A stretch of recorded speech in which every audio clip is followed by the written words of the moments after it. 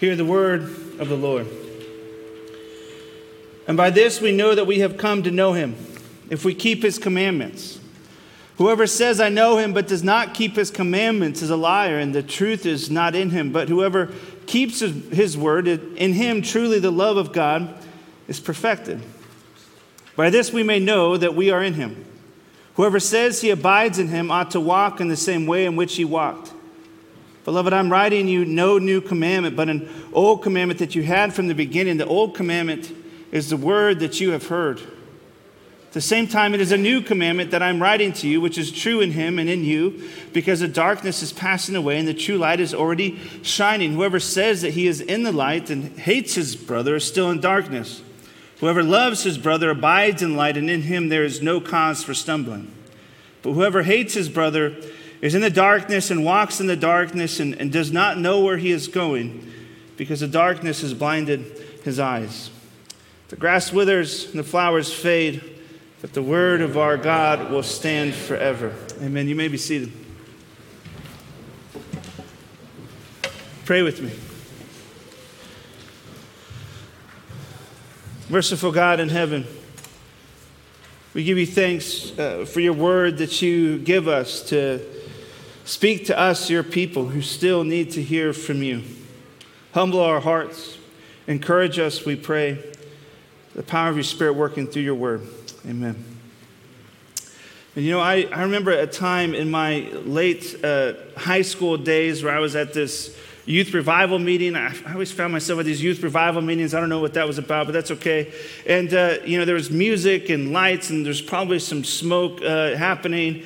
And it was, very moving.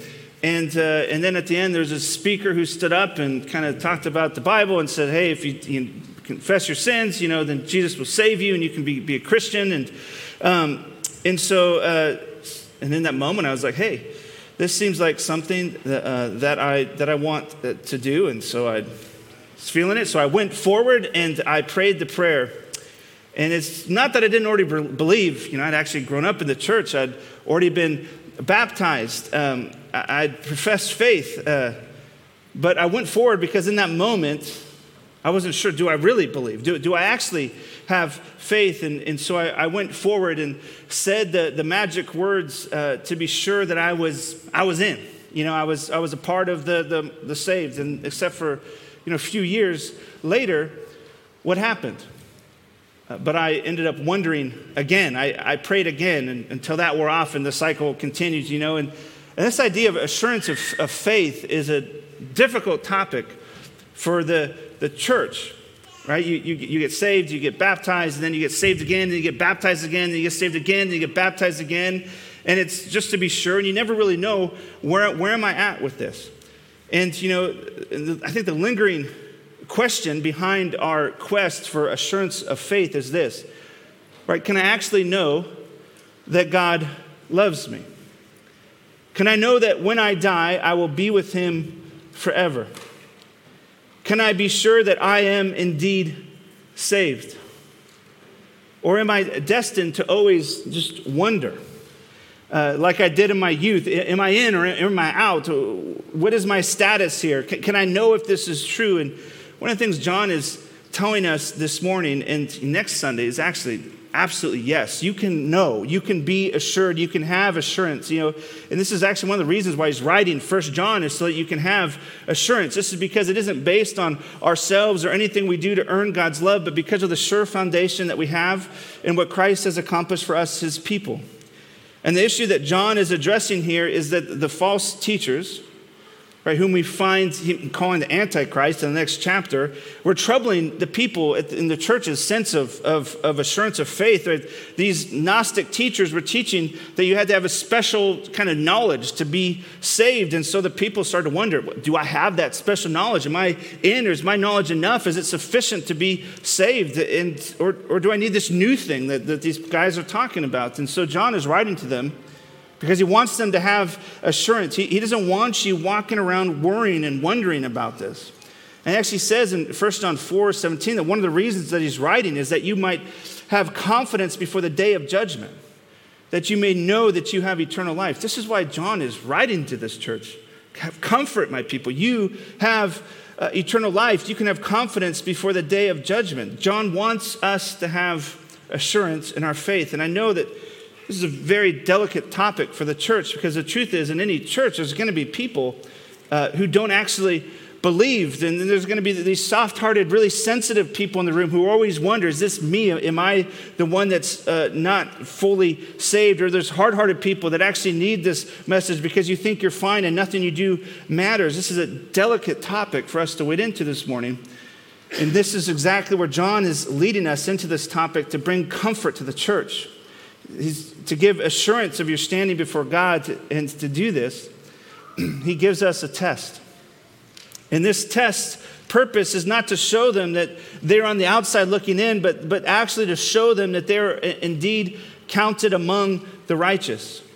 And so, borrowing from many others' work, we're going to just ask a few questions of our text this morning as we consider this topic of assurance of faith. And the first we're going to ask is this: how do we know that we know God?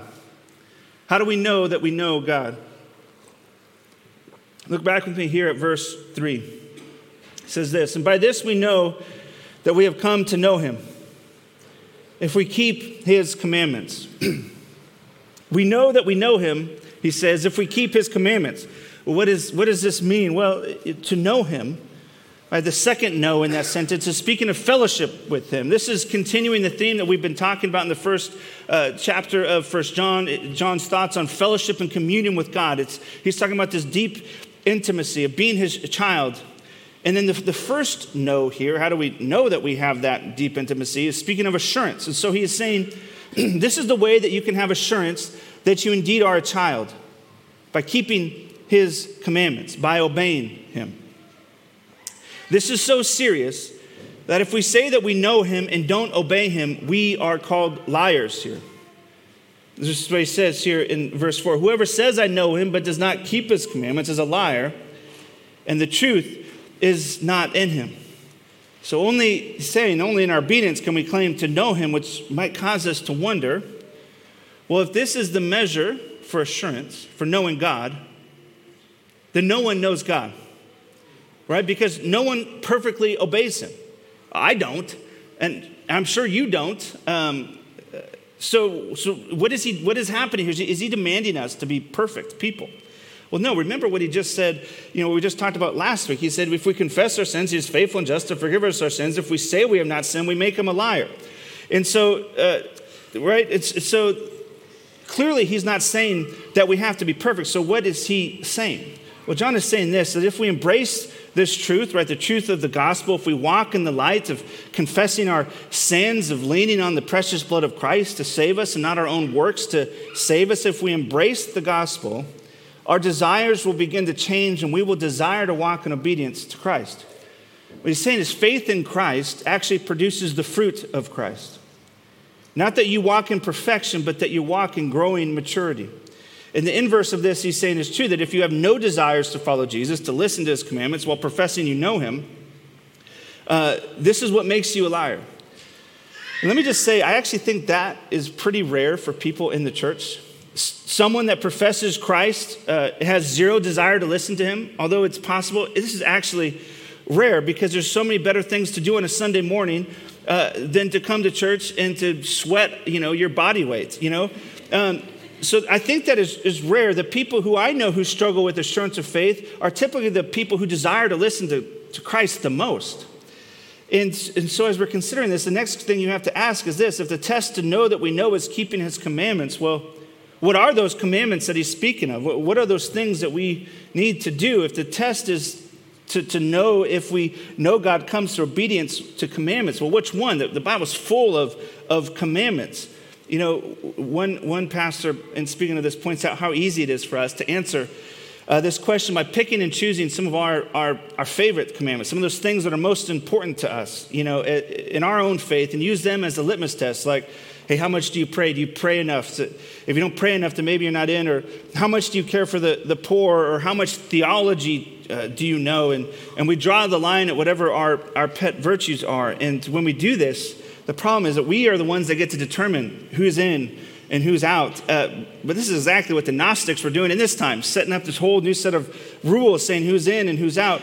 But where does John draw the line for us? What are the commandments that he has in mind? Well, 1 John 3:23 actually tells us exactly what he's talking about. And he says this in 1 John 3:23.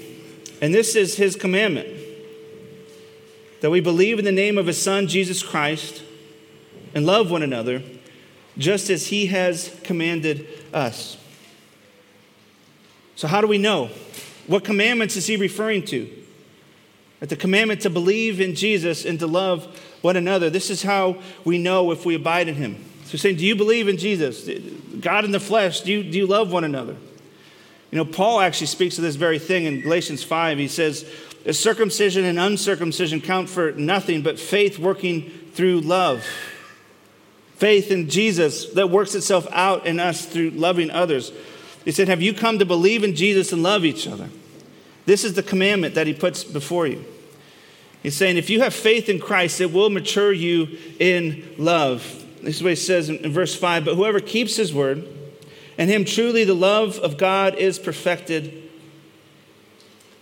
Right? Whoever keeps the word.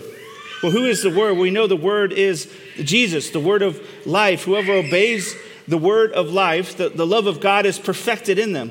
And oftentimes when we think of perfect, we mean that means sinless, like we're going to be perfectly without sin. But that is not what John has in mind here. It's actually speaking of maturity. He's saying walking on the path of light. When we walk on the path of light, you never arrive there. You never become perfect. We're still going to be confessing sins our entire lives until the day that we die. We're never going to reach perfection the way we often think of. But here we're called to grow in maturity of faith as Christ and his love is perfected in us as we keep his commandments. Which leads us here to verse 6. It says, whoever says he abides in him ought to walk in the same way in which he has walked. Right? The assumption is that if Christ and his love is being perfected in us, it can't help but come out of us. Right? The centerpiece of Christianity is knowing our desperate estate that we are sinners and in need of God's grace, so much so that we can't choose him apart from him choosing us, giving us what Paul calls the gift of faith. And once you've received the free gift of faith, once you've tasted the grace of Christ, you can't help but be transformed by that grace. It's going to do something to you. Right? And you're going to extend that same grace to those around you because you know how much you've been forgiven, and maturity is growing into that. And as this is perfected in you, you begin to show the same grace that you have received in Christ to others. So the sign that you've grasped this is that you can't help but love others. And John continued to make his argument, tells us that this idea is nothing new. He did not invent this. You think about the Gnostics, they're there saying, hey, you need this new information. And John's saying, no, this is of old. He says, beloved, I'm writing you no new commandment, but an old commandment that you've had from the beginning. The old commandment is the word that you have heard. Right? This commandment to love Christ, to believe in him, and to love others is nothing old. In fact, in the night that Jesus was betrayed in John 13, what does Jesus tell his people, his disciples, when they're sitting around the table for the Last Supper? He says, a new commandment I give to you, to love each other. And he's saying even that's not new. In fact, this kind of golden rule you find first written in the Bible in Leviticus 19, all the way back in the Old Testament. And more than that, when John talks about the beginning, he's speaking creation language. He's saying love is more ancient than the mountains. This is the beginning of all things, more ancient than the old growth forests and the creatures in the deep ocean. Love is the deepest reality of who God is and the creation that he has made. And at the same time, it's the oldest thing. At the same time, it's come in a new way. He says this in verse 8. At the same time, it is a new commandment that I'm writing to you, which is true in him and in you, because the darkness is passing away and the true light is already shining. How interesting John's writing is for us. He said it's old, but no, it's new. So what is he saying? He's saying this. He says that the darkness is passing away. The light in Christ is coming to us in a new way. The darkness is passing. The true light that is Jesus is shining already. His work has already worked, and he is bringing all creation into the light of this new day when there will be no more darkness, where the works of darkness along with their fruit will be destroyed for forever. He's saying this is true in you already. You are now, to quote Paul, a new creation. As you have believed that Jesus is the Savior of the world, the Messiah, he is in you, shining, abiding, making you a child of God as he is the Son of God. So how do you know that you know? Through this simple test, do you believe in Jesus and has that borne the fruit of loving your brother and your sister? Right, the test he lays out here, what we find, is not a burden. It isn't this long list of to-dos like, oh, was I nice to the cashier this week? Yep, we're good. I was kind to my wife and my children? Yep. It's not this long list of checklist of to-dos. Otherwise, what do you walk away with this morning? This long list, and you got to be careful to do them or you'll be in trouble, which would be us trying to save ourselves through actions. But the test that John is laying out for us is consistent with the gospel. He's simply asking, do you believe it? And has this gospel taken hold of you?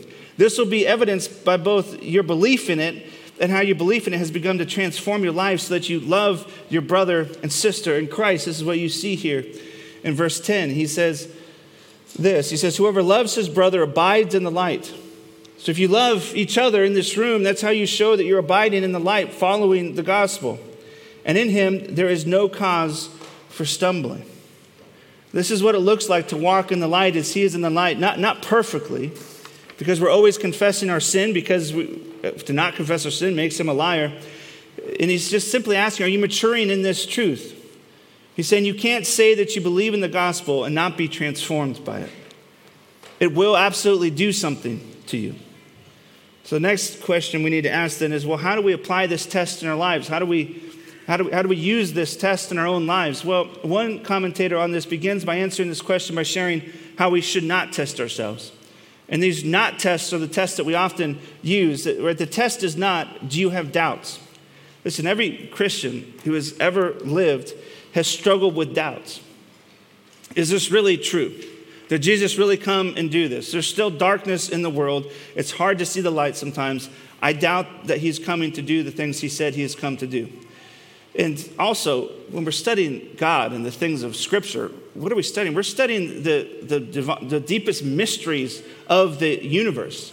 We aren't in a scientific lab running tests with cool goggles and beakers and stuff. You know, we're wrestling with the divine, with mysterious things that you're never going to fully comprehend or unravel. And as we're studying God and the things of God, it's going to be confusing at times for us because we're limited.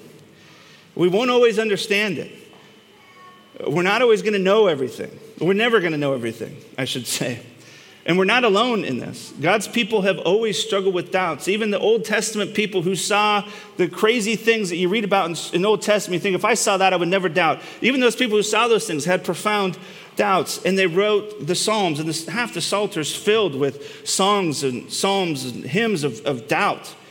And the Psalms actually show us how to wrestle when we have doubts, to bring your doubts to the Creator of all things, to tell him that you have doubts. So doubts should not be the test of how you find out if you have assurance of faith. The second thing that should not be a test is your sin, of whether or not you still struggle to sin. Right? We've all sinned and fall short. There will be sins that you struggle with until the day that you die, that you're going to carry to the grave with you. To say we don't struggle with sin is to call God a liar. So whether or not you still sin is not the mark of assurance. Because the assumption by John is that you will struggle to sin. Not that it's excused. He also tells you don't sin. But he knows that you will. And he says we should fight against sin, but we're forgiven.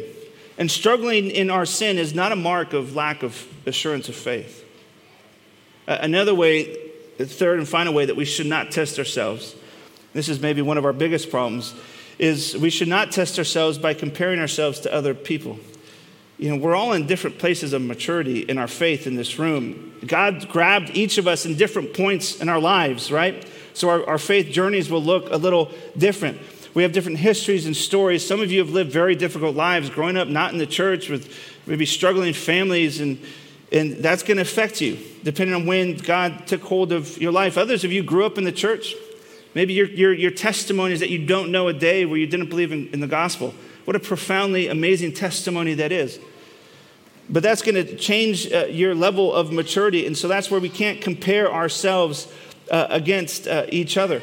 The question isn't, am I as mature as that other person? And if I'm not, then maybe I'm not in the kingdom. But the question is, where would you be without Christ and his work in your life? Or have you begun to love people more? Have you begun to mature? We will all be in different places in this journey, and this is to be expected, but has the gospel begun to take root in your life? So whether or not we doubt or we struggle with sin or we don't look as mature as others, those are not the tests for us of whether or not we are saved. Even though they are often where we test ourselves, and when we do, we're always going to fall short and feel bad. But the test is simple. Do you believe in Jesus? Has he come to save you and wash you from your sins? Do you believe that he alone can save you? And has that truth begun to impact the way that you can't help but love people? You know, maybe when you consider this test and you read this, you reflect honestly, maybe say, you know, I actually struggle to love my brother and sister. I struggle to love my neighbor, which, you know, if that's you, John says this. He says, whoever hates his brother is in the darkness and walks in the darkness and does not know where he is going because the darkness has blinded his eyes, right? To hate means that you're walking in the dark, right? Not knowing where you're going. Your hate blinds you. And so what do you do when you're feeling bitter and hatred towards another brother or sister in this room? Well, you're supposed to go back to chapter 1, right? You confess your sins, and he is faithful and just to forgive you. Tell Jesus that you have hate in your heart towards others. Talk to him about it. He actually wants to hear from you. Tell him that you're struggling to love, right? So if you can't do chapter 2, go back to chapter 1, confess your sins.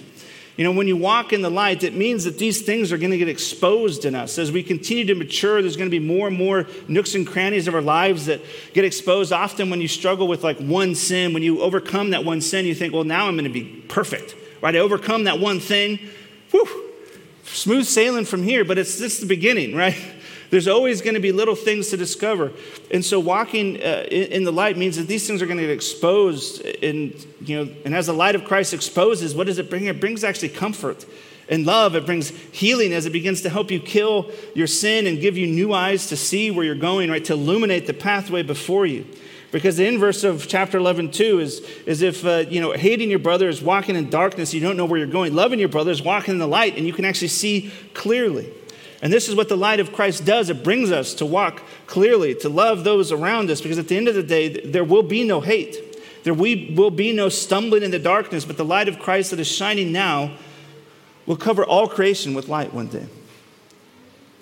Others of you may consider, these two different aspects of this test before you and say, well, I actually don't know if I believe in Jesus. What should you do? Well, it's the same answer. Tell him. Scripture tells us that faith is a gift from God. Only God can grant you the gift of faith. Tell him when you don't believe and ask him for the gift of faith. And you know what the beautiful thing about God is? He will give it to you. He loves to give gifts to his children. If you ask him for the gift of faith, he will give it to you. And the Christian life is fairly simple. It's looking at Christ, trusting him, following him, walking in his light as he is in the light. And the question for you is this: is Jesus someone that you can trust?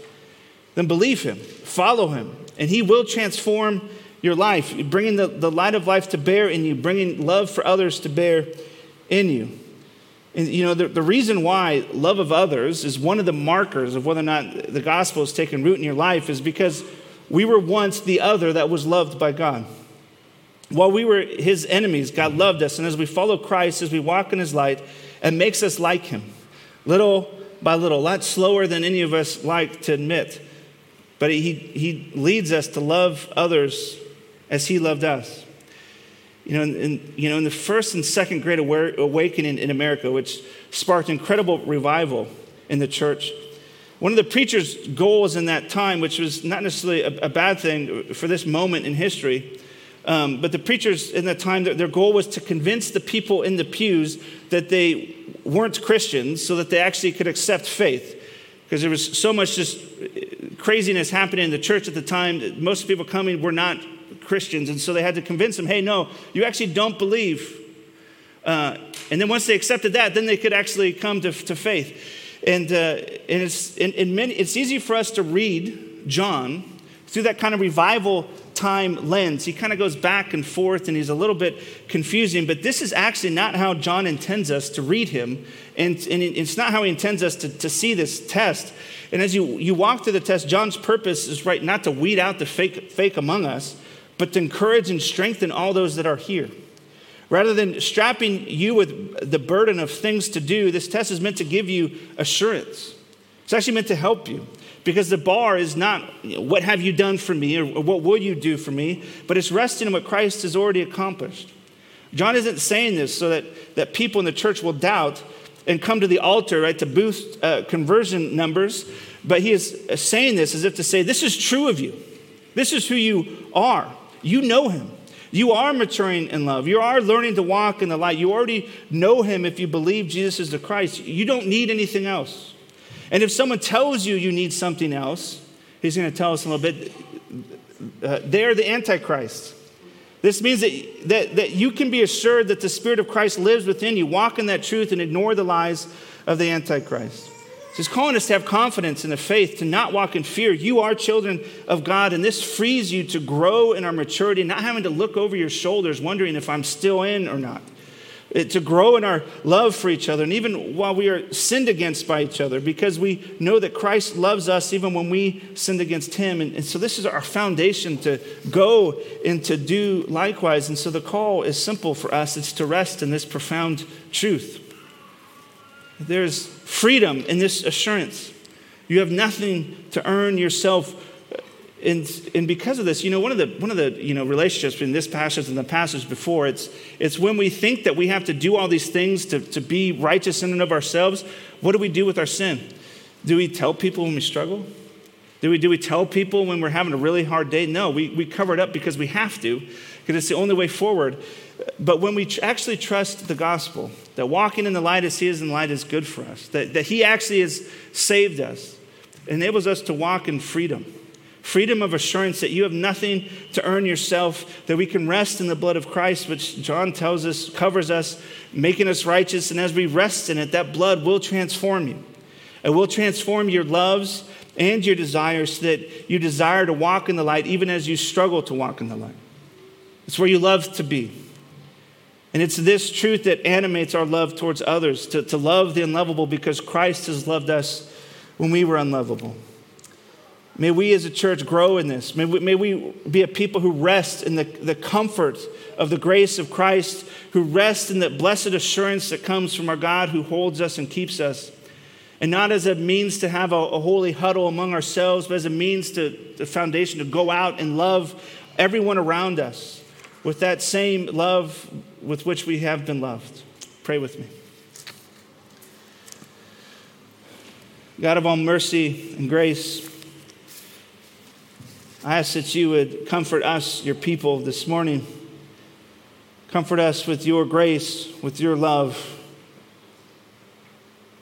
And as we are comforted, may you transform our loves. In the name of Christ we pray, amen.